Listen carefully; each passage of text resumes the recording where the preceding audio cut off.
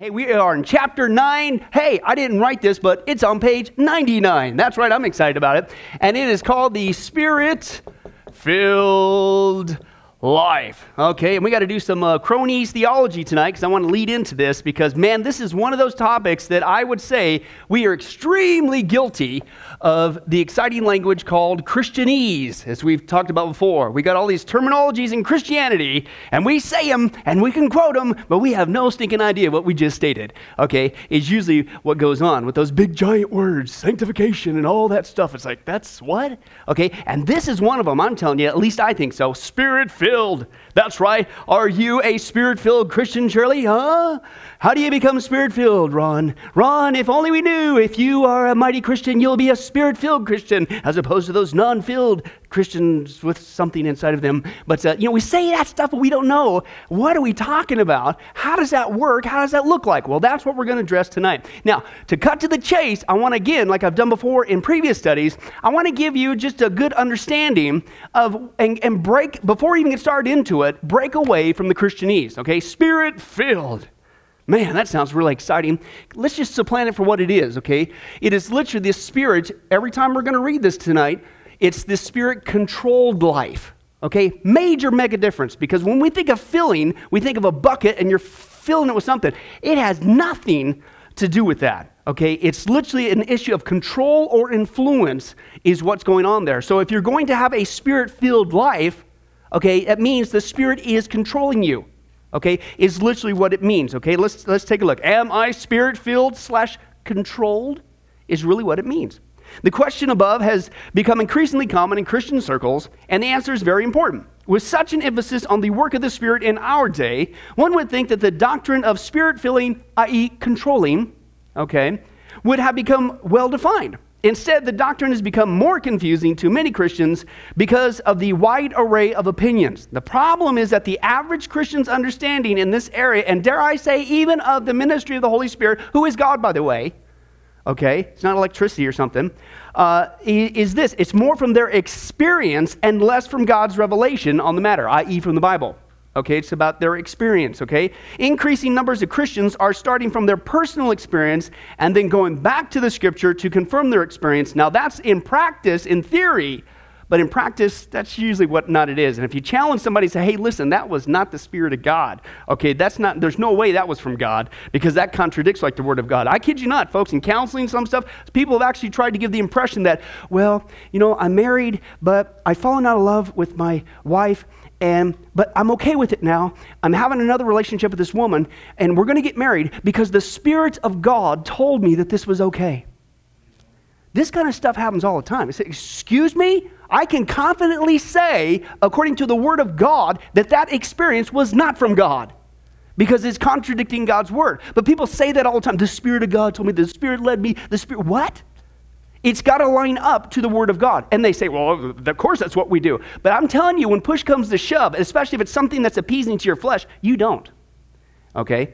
And again, when it comes to spirit control, i.e. being Spirit-filled, it's a whole lot different than what a lot of people think about. It's not about experience of your feelings. It is God's Word that is our authority, not our personal experience. Thus, we must interpret our experience in light of a clear understanding of Scripture. Why is that important? What kind of danger do you think we could get into if we started to define so-called truth, even so-called Christian truth, based on how we feel, our feelings, or experience? What's that? Name a subject. It opens up Pandora's box, doesn't it? Okay? Because feelings are something that's what's called subjective. Okay? And it's how do you disprove that? I mean, you could say, Ron was taking a shower and he had this vision. He had this vision. Surely it was not the soap that overpowered him, this new fragrant flavor that entered into his nostrils. No, it was truly a vision of God. And this light beam came into the bathroom window and it lined upon his armpit. It activated his arm. And as soon as his arm reached above the cranium of his head, he saw something. Now, okay, I'd say that, yeah, that probably was the soap, or you fell down in the shower and forgot about it. Okay, personally, okay. But it's subjective. I wasn't there. You weren't there. How can I disprove that unless it's obviously counter to the Scripture, right? That's the problem with feelings. It's subjective, okay? Okay, the Bible, though, is tried and true. It's what's called objective, okay? It's either in there or it's not. It either says it or it doesn't. Okay, you can test it. But how do you test somebody's feelings? And see, that's the trickery. Because you're supposed to test your feelings, your experience, based on that which is objective. But again, if it's something pleasing to you, you'll sit there and go, oh, no. See, you weren't there. See, I was crying. These big alligator tears. It had to be God. Really? The Bible says that Satan can masquerade as an angel of light. So you could have, I'm not saying you didn't have an experience, but that doesn't mean it came from God. Okay? It could be, you could be in a state of euphoria. See, this is the trickery of the enemy. Sometimes we think that, oh, he's going to show up, and it's always going to be these 19 demons with these big giant teeth, and they got these chicken legs hanging all over them, and they're freaking you out. Oh! And we think that that's how he's always going to show up. No, sometimes he shows up, and you feel like ecstatic. It's like, oh, I'm at peace. What? It's part of the deception. And so then we say, well, that had to have been God. Maybe, maybe not. Did you truly do what you said you're going to do and test it according to the Word of God? I'm sorry, that was not your Aunt Vera that came and spoke to you. That was a familiar spirit called a demon, because the Bible is objectively clear that when a person dies, you either go straight to heaven or you go straight to hell. You don't come back. Yeah, but it sounded just like her, but I cried when she spoke. She knew. This is the danger that we get into, okay, when you go by experience instead of the Word of God, okay? Let's continue on. Thus, we must interpret our experience in light of the clear understanding of the Scriptures. So let's do that when it comes to, this is the topic, we took a little rabbit trail there, the Spirit-filled life. Okay, forget what you think about it. Forget what you've experienced about it so far in the shower. Okay, let us see what the Word of God has to say about Spirit-filling. Okay, then we're going to be answering the important question, am I Spirit-filled, i.e., again, what's the context? Controlled. Am I a Spirit-controlled person? Okay, now let me give you some crone theology. Now the classic text, and we're going to see this over on the next page, 100. What does it mean to be Spirit-filled? He quotes Ephesians 5:18, which is one of the examples of how do we define. And that's the issue. How do we define what does it mean? Well, go to the Bible. And here's what it says. Ephesians 5:18, he says, and do not get drunk with wine, for that's dissipation. I believe the Greek word literally means like wastefulness. Okay. He says, but be filled with the Spirit.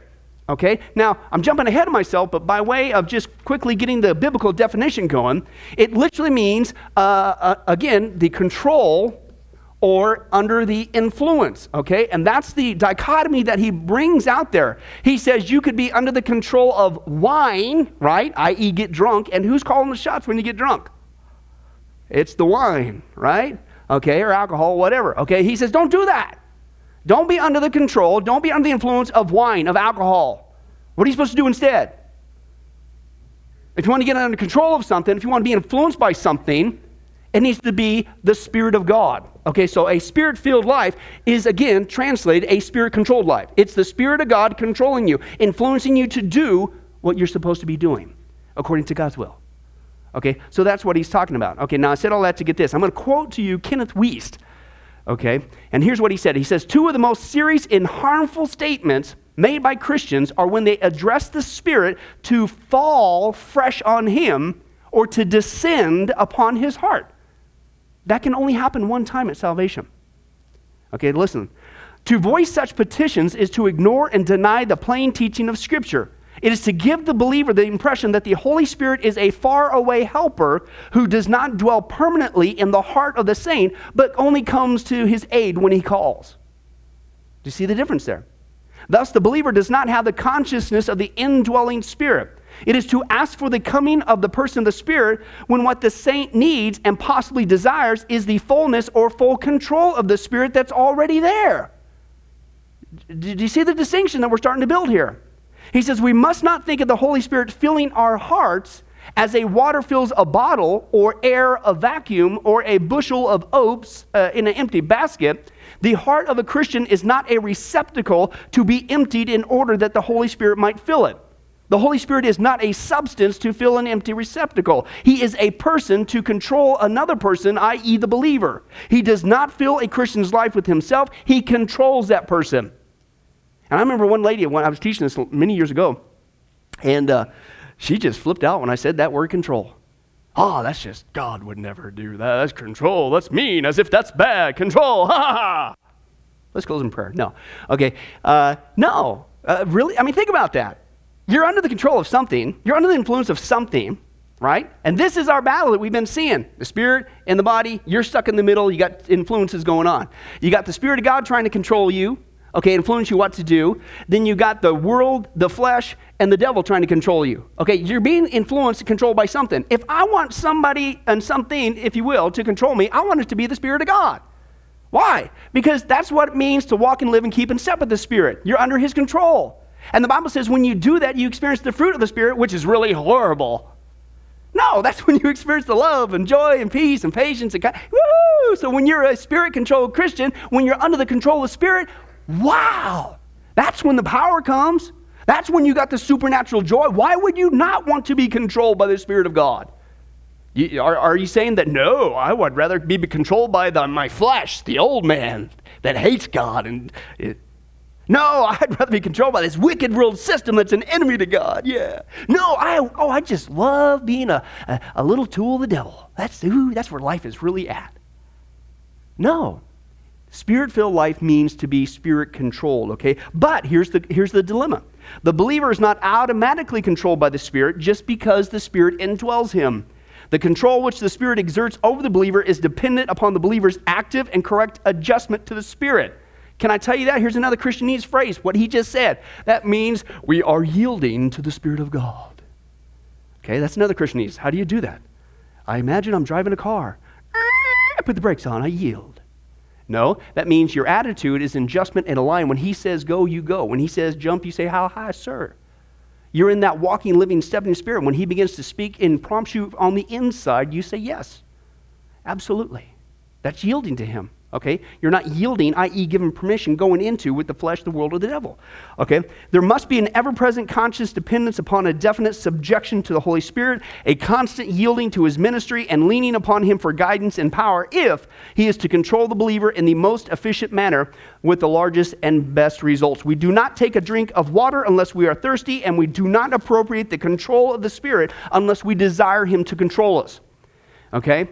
Is what he's saying. Now, I'm going to give you 4 things, and this is all a precursor into our study, okay? 4 things that I believe we miss when it comes to the ministry of the Holy Spirit that messes us up from becoming true mature Christians, because the path to maturity is right here in this word, Spirit controlled.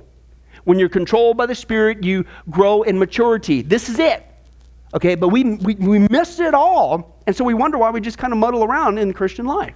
And we don't mature. We stay babies, okay? Here's the first one. 1, we act like the Holy Spirit is a force. Right, Jenna? You want to try that?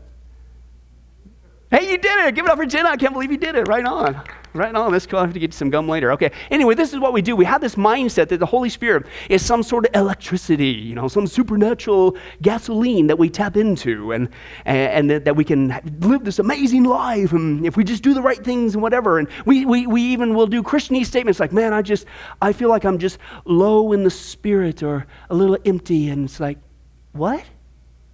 What is he, like gasoline or something?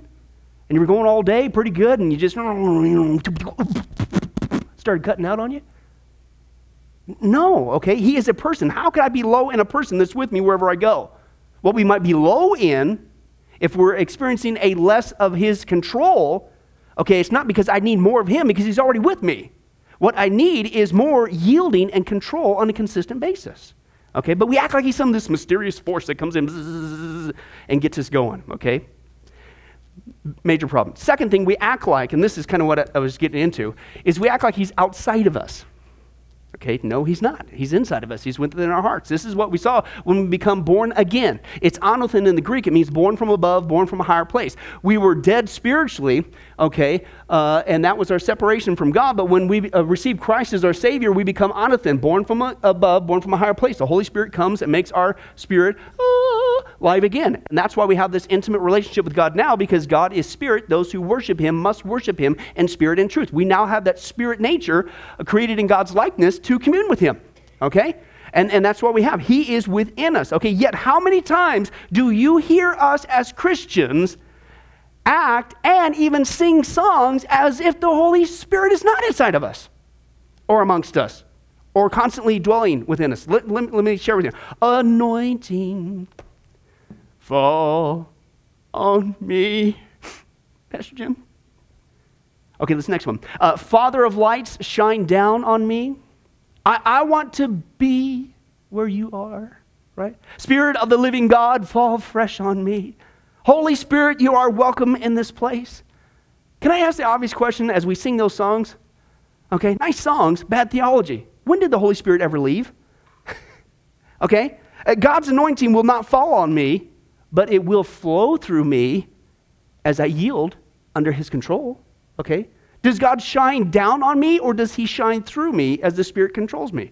If I want to be where God is, then shouldn't I simply acknowledge his presence that's already there? And that's another Christianese phrase that we say when it comes to the Spirit. Oh, dude, you should have been there, man. It was like so awesome. We entered into the presence of God. Okay, when did he ever leave? If I have the permanent indwelling of the Holy Spirit, who is God, when did he ever leave? How did I enter into his presence when he's already there? You might think this is semantics, but I'm telling you, if you don't get the locale and the ministry of the Holy Spirit right, you're not going to get this right, which is the path to maturity. Okay? So how do you enter in his presence when he's already there? Why do we say stuff like this? We act like God is on the backside of Pluto, and once in a blue moon, when we're in serious trouble, he shows up. It's not what the Bible says. If we say that the Holy Spirit is welcome in this place, aren't I implying that he left at some point and we're desperately inviting him back? What? What are we doing singing this kind of stuff? 3, it kind of leads into, we act like his indwelling is not a permanent deal, okay? There's a great song out there. I like it, but it's just, again, bad theology, okay? Create in me a clean heart. Oh, take not thy Holy Spirit from me. Beautiful song, rotten theology. Can the Holy Spirit be taken away from us as a born-again Christian?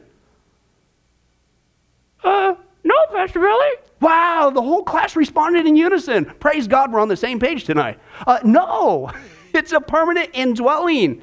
That's the amazement when the church was born in Acts chapter 2. The Spirit of God indwelled everybody. It wasn't just for special people in the Old Testament like kings that lighted upon them from certain ministries and prophets and priests and things of that nature. Now anybody can be filled with the Spirit of God, and he doesn't leave.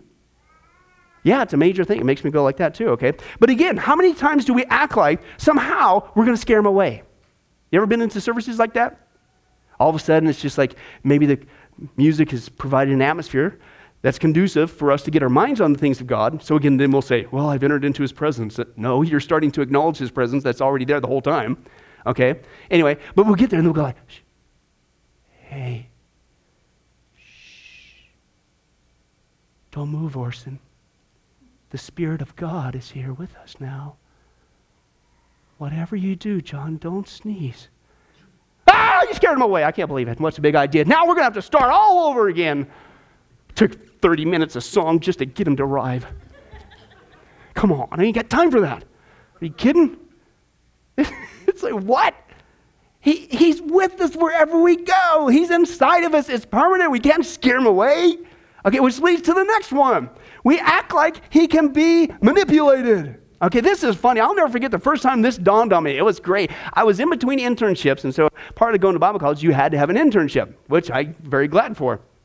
Now, after graduating, okay, it's like they knew what they were doing. And so I was hunting for another internship, visiting churches. We were church hopping, and so to speak. And I went to this one. Sometimes, you'd have to go to a church for about 3 months and before you kind of get the flavor. And sometimes, man, first time you can go, okay, won't be going back there.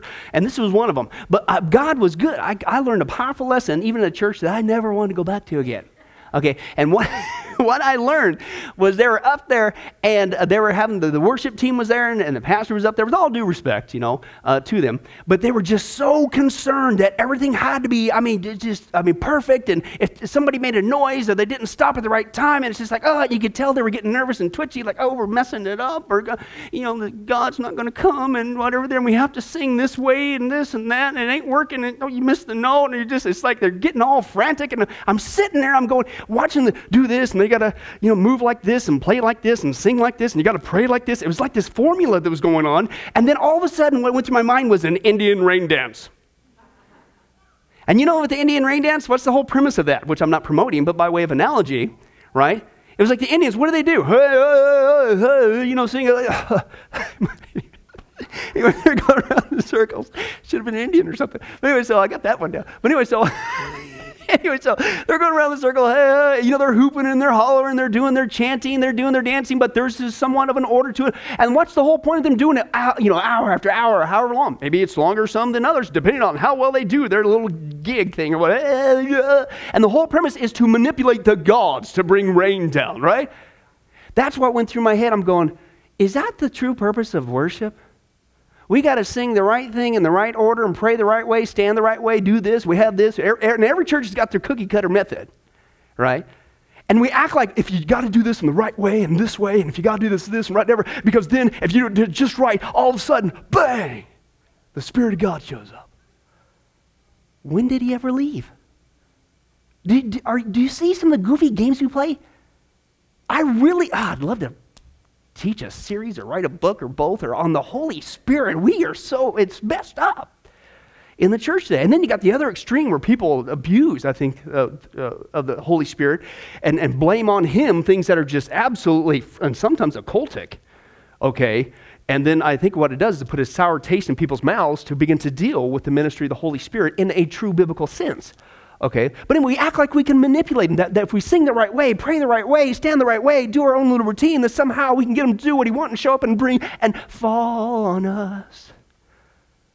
And the whole time, he's inside of us. The whole time, he's inside of us. And dare I say, even when you acknowledge the presence of God, it is not there with all due respect. He is not there just merely for your own spiritual titillation. He is there to empower you to live and speak and act like Jesus Christ. Right on. That's a serious alarm. Hey, anybody have a theme music going on?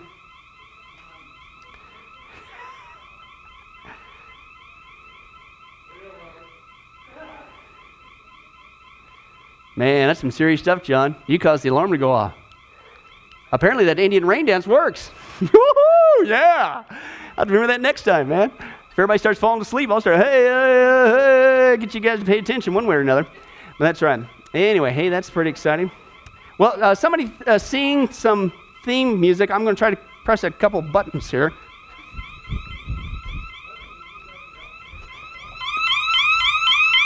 Come on. It won't. It's over at the office. Okay.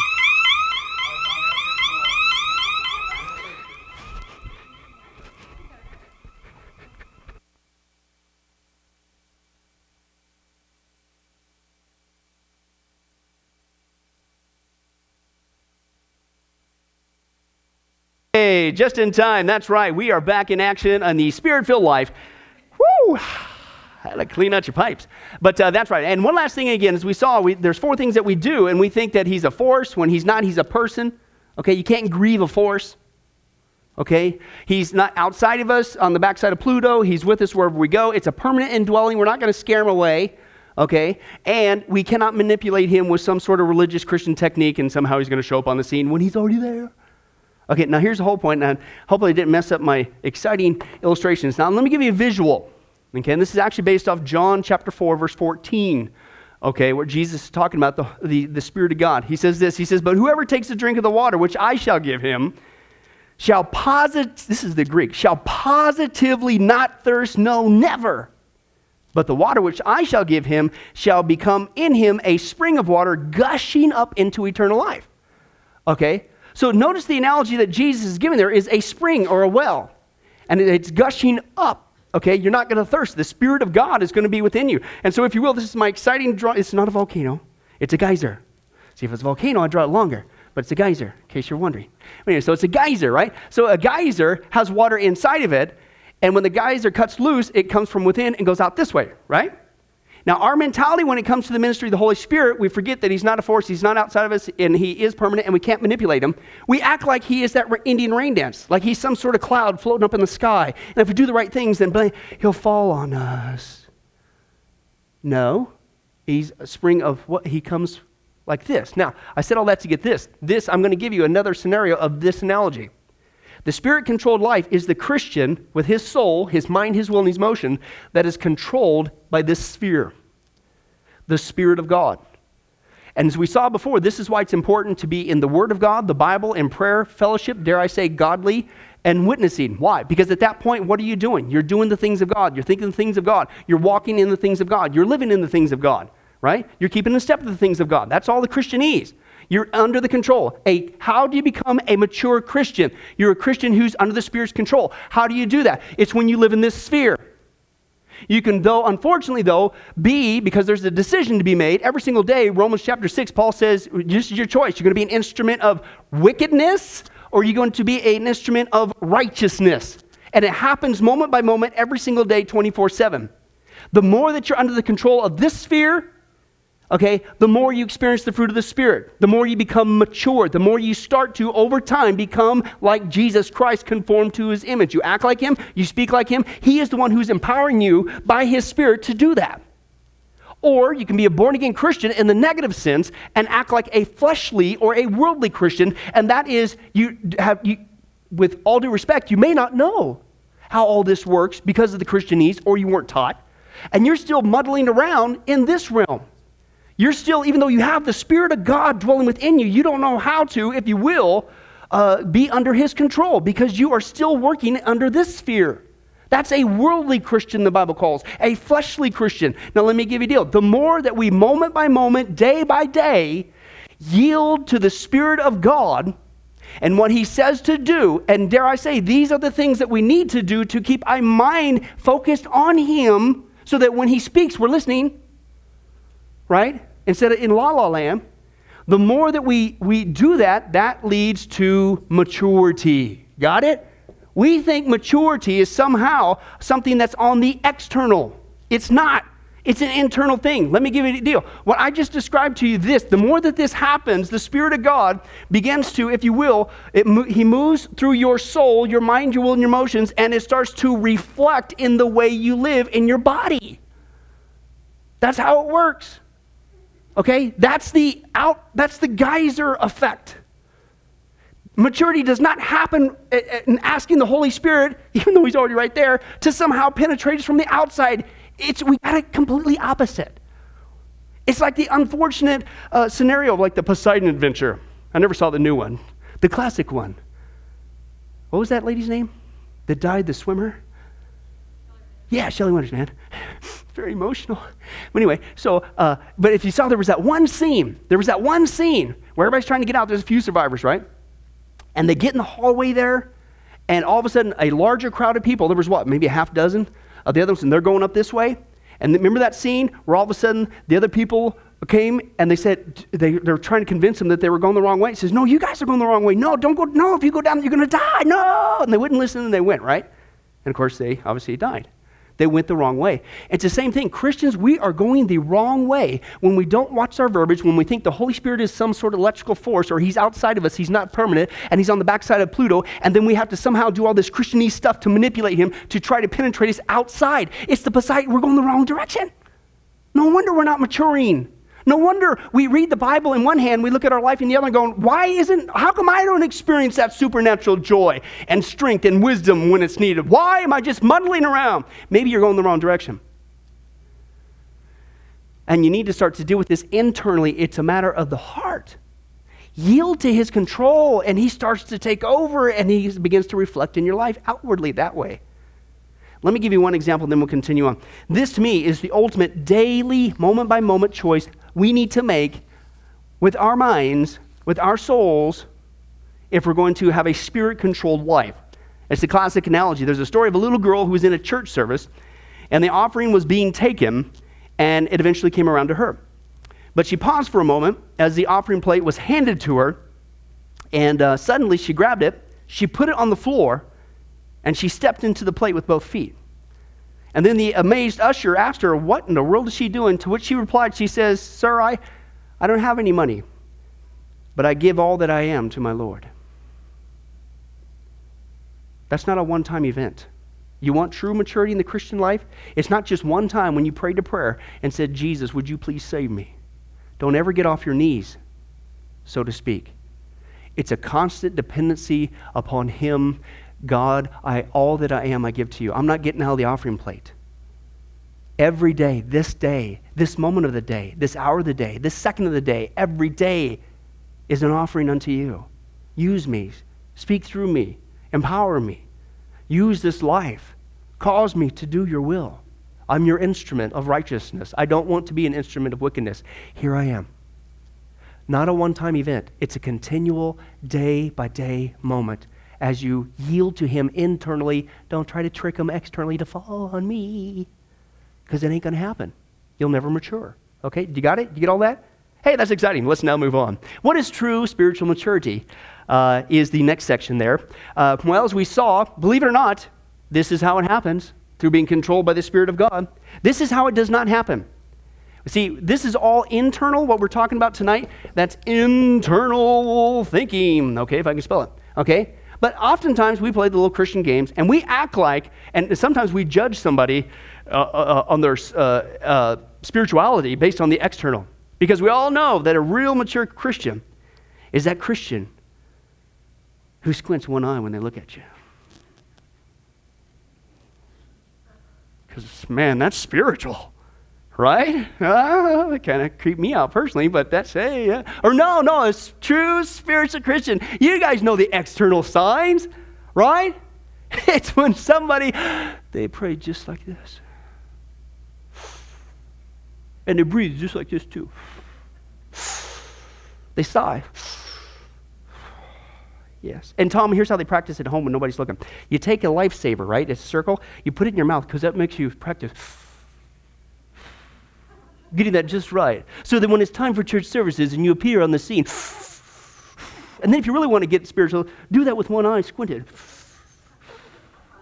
And then the ultimate spiritual person is do that. Squint one eye, okay? Fold your hands and do this. Oh, thine the Lord, der verily thine thou thine. How many times when you guys were a brand new Christian, you run across those folks, and you didn't know better. Next thing you know, you started doing that. Oh, thy, thou, thee. Well, I guess that's how you're supposed to pray. Starts sounding like a slee stack or something from that show. But anyway, what? See, that's all external focus. Can I tell you? Here's the real obvious sign. See, that's how distracted we are. We don't know anything, it seems like, of the ministry of the Holy Spirit. That's how we're so distracted. Here's an obvious sign. Okay? That you're a spiritual mature Christian. It's when you start acting like Jesus. When you love your enemies. When you pray for those from the heart, those who persecute you. It's when you purposely pray and ask God's blessings upon those who abuse you and despitefully use you and curse you and say all kinds of things against you falsely. That's a mature Christian. It's a Christian who you don't have to have their arms twisted to read the Bible. They're encouraging you to do it. You don't have to beg them to pray every day. You don't have to sit there, hey, can we hang out once in a while and talk about Jesus?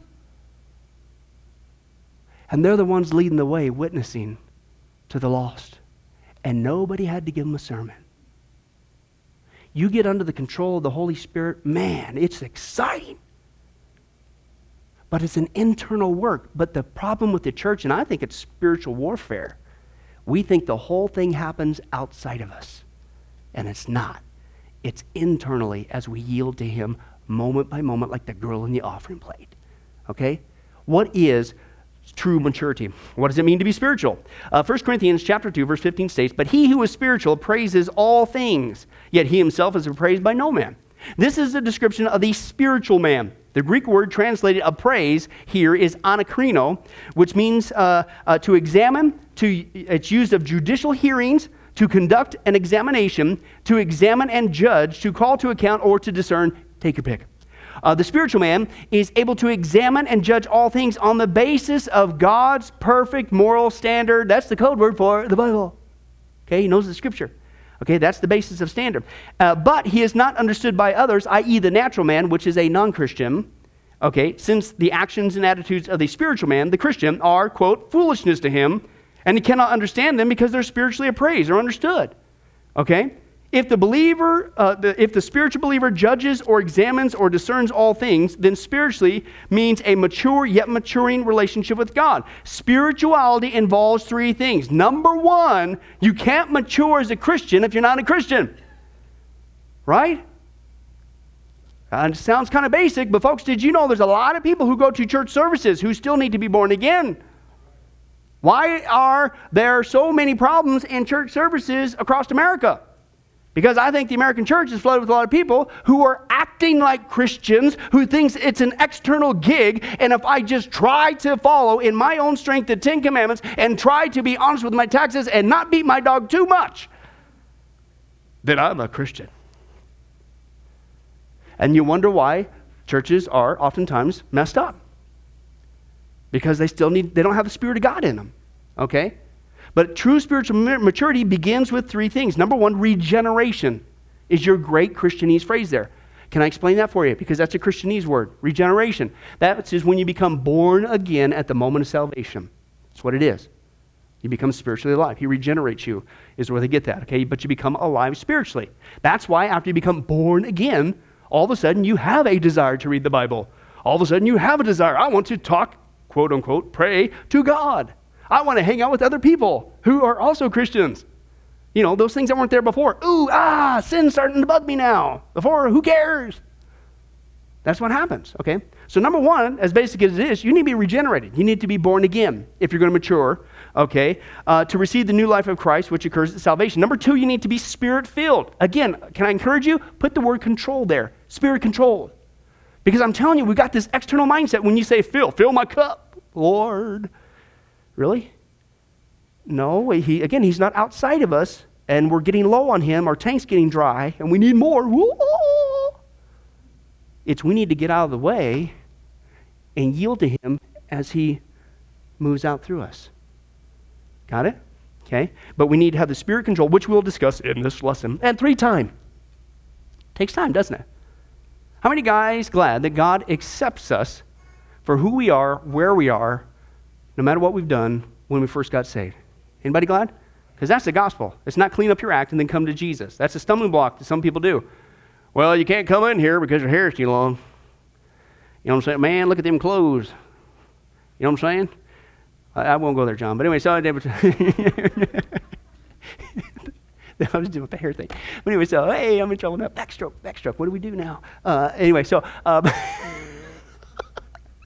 Anyway, so, but we say, oh, no, you can't do it. Well, hey, listen, I saw you out there. You know, I just saw you. You were out there smoking in the parking lot. You can't come in here. You know, hey, listen, I smell alcohol in your breath. You better go. You get cleaned up. Get sober before you get back in here to church. Excuse me? I'm not condoning that behavior.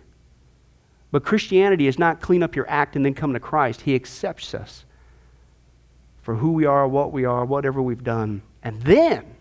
Now here's the rest of that phrase. How many are glad that he accepts us for who we are, what we are, no matter what we've done, but he loves us so much he doesn't leave us there?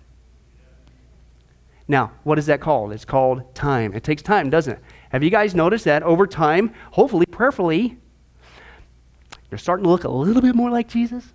Starting to act a little bit more like him? A little, teeny little? Maybe not quite as much sin as it was 933 years ago. Hopefully it's getting better than that, but do you see what I'm saying? And notice the more that sin is out of your life and you're more controlled of the Spirit, it's a good life, isn't it? And again, we'll name one commandment that's bad for us. When we're controlled by the Spirit, bring on the joy, man. Bring on the peace. Bring it on. This is awesome. Self-control. That's where you get the ability to say no to sin. It's the Spirit of God as he controls you. Aren't you glad? Isn't that something we should be all striving for? Well, that's the code word for maturity, but it takes time. The Bible uses analogies as babes, that we're babes in Christ when we're first saved, right? Now, babies, when they're first saved, they make a lot of stinkies, right? Messes right there, right? Christians, if you notice that a brand new Christian, that's another thing. If you're discipling somebody, hey, give them some space. I'm not saying condone the word, but man, don't bring the hammer down on them. Did you forget? Did you pop out of the spiritual womb, so to speak? Aha! Well, then you better start growing because that ain't spirituality. It takes time. Babies make messes. Babies need a lot of care. They need a lot of nurturing. They have to wear diapers for a while. They need somebody to teach them how to walk. But over time, they begin to grow and mature into adults, right? It's the same thing spiritually. So we need to understand our audience. We need to understand who we work with. Babies, when you feed them, they start off with milk, and that's what the Bible says. You need to pure the milk, the pure milk, the Word of God. Okay, when you first get saved, get into it, man. Okay, but you don't stay there. Then eventually you need to go, and as you know, with babies, how many guys were glad when that first time when finally your kid could eat something solid so they could sleep more than 5 seconds? Right? How many guys cheated and fed it to them earlier? I know you're out there. But you move from milk and then to mush, and then eventually you go to meat, right? And I said all that to this because if you're discipling somebody and they're a brand new baby Christian, you need to understand who you're working with. Don't try to cram meat down them when all they can do is barely swallow milk. But don't go to the other end of the spectrum, because I think churches do this, unfortunately. That's all they do give their Christians is milk. They never give them any mush, and you certainly don't get meat. Don't talk about sin. Don't talk about the ministry of the Holy Spirit. Don't talk about theology. Don't talk about hell or wrath. Don't talk about that. Are you kidding me? Let's talk about grace, God's love. And that's great. But you know what? There's a lot more stuff in there. You need that process of maturity, but all that takes time. You go from milk to mush to meat. Okay, that's the process of maturity. If the spiritual person judges or examines or discerns all things, this must involve time in order to gain knowledge and to acquire experience by discerning all things. Okay, and that's right. Next week, we'll continue on with what does it mean to be spirit-controlled? When should I be spirit-controlled? How can I be filled by the Spirit? And things that you don't want to do when it comes to the Holy Spirit, like grieve Him or quench Him. And we'll talk about that, Lord willing, if we dare get that far. If maybe we can pray hard enough. But anyway, let's go ahead and pray. Well, hi, this is Pastor Billy Crone of Sunrise Baptist Church, and I hope you enjoyed today's study. But before you go, let me ask you one final question. Are you sure that if you were to die today, that you go to heaven and not hell? Before you answer that, let me share a couple things with you. Did you know that the Bible says that God is holy and that we are not? And the Bible also says that the wages of our sin or our unholiness is death. In other words, when we die, and it's coming for each one of us, we're all marching towards the grave at different speeds, but it's going to happen.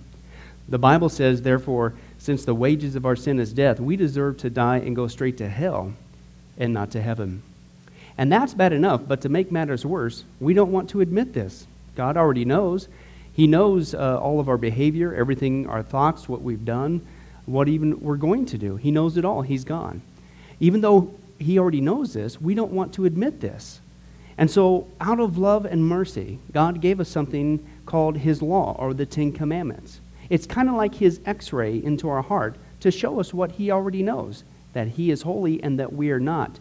And it's this unholiness or sin that separates us from Him. Let's take a look at God's x-ray, if you will, His divine law, to show us what He already knows. The 10 Commandments, the 9th one says this: you shall not bear false witness. Okay? That's called lying. Okay? And if you've ever told a lie once, which we all have, myself included, the Bible says that makes you a liar. Okay? Another commandment says you shall not steal. Okay? And you might think, well, that's something that everybody does. Well, it doesn't make it right, and it demonstrates what God is trying to show us, that we all have sin, and it's separating us from Him. Even if you took a pencil in the 3rd grade from somebody, if you did it without permission, that's stealing. And so now you've become a thief. The Bible says that you shall not use the Lord's name in vain. And how interesting it is and unfortunate that the only name under heaven by which men might be saved, the name Jesus Christ, has now become a common cuss word. The Bible says that God is so holy that even His name is holy. If you've taken the Lord's name in vain and used it as a cuss word or even flippantly, the Bible calls that the sin of blasphemy. And so now you become a blasphemer. The Bible says you shall not commit adultery. And Jesus says if you even look at another person with lust in your eye, you've committed adultery in your heart. And finally, the Bible says you shall not murder. And you might think, well, hey, I haven't done that one. Really? Well, again, the Bible says that the sin of hatred is the same as the sin of murder. The only difference is you pulled the trigger, if you will, in your heart. You wish they were dead. And in God's eyes, it's the same thing in principle. Folks, that's only just a couple of the 10 Commandments. We didn't even go through all of them. But I think you're starting to get the picture. The Bible is correct. We have all fallen short of the glory of God, myself included, and that we are separated from God as a result. And so when our time comes, we're not automatically going to heaven. We are headed for judgment. We are headed for hell. Now let me tell you the good news. The good news is that God so loved the world that he gave his one and only begotten Son, Jesus Christ, to save us. Jesus Christ died on the cross. It was the death penalty of its day. He paid in full the price for our sins to be forgiven. Let me give you an analogy. For instance, even today, we could see that a person could commit a crime. They cannot reverse it. The sentence has been passed. The judge has slammed his gavel, and they are ushered off into their jail cell. And in this particular crime, they are going to receive the death penalty. And so they're behind bars just waiting for the time, waiting for the call for them to go and receive the death penalty. But believe it or not, as we know, there is a way that a person can get off a death row. And that is if the one in authority, the governor, would grant them a pardon. Now, they didn't earn it. They certainly don't deserve it. And there's nothing they could do to earn it because nothing can reverse their crime. Okay? Yet the one in authority has that ability to grant them a pardon. Well, can I tell you something? That's what God has done through Jesus Christ. The cross was the death penalty of the day. God sent his one and only Son to die on the cross, to take the death penalty in our place, and that if we would just receive his pardon for all of our sins, God is willing to allow us to get off a death row. He's willing to forgive us completely of all of our sins. That's the good news that I want to share with you. God loves you. The Bible says that God is not willing that anyone should perish, but everyone come to repentance. Won't you, if that's you, call upon the name of Jesus Christ right now? Won't you ask him to forgive you your sins? The Bible says that if you confess with your mouth Jesus is Lord and believe in your heart that God raised him from the dead, you will be saved. Won't you do that now, wherever you are? Please, take God up on his amazing, loving offer. I'll let you down. Man will let you down. People will let you down. But God never will. He wants to adopt you into his forever family. He loves you. He's willing to forgive you of anything and everything you've ever done, past, present, and future. It's amazing. Please, call upon Jesus now. Well, this has been Pastor Billy Crone of Sunrise Baptist Church. If there's anything that we can do for you, please don't hesitate to ask. Our number and information will come up here on the screen here shortly. And remember, I hope to see you in heaven. God bless. Thank you for watching this presentation from Sunrise Baptist Church. If you would like to send us a letter or any other kind of postage, you can reach us at 1780 Betty Lane, Las Vegas, Nevada, 89156. For more information, you can give us a call at 702-452-8599 or email us at bcrone@getalifemedia.com, or you can visit our website at www.getalifemedia.com. Billy Crone and this ministry can also be found on Facebook and Twitter. Join us for services at www.sunriselv.com.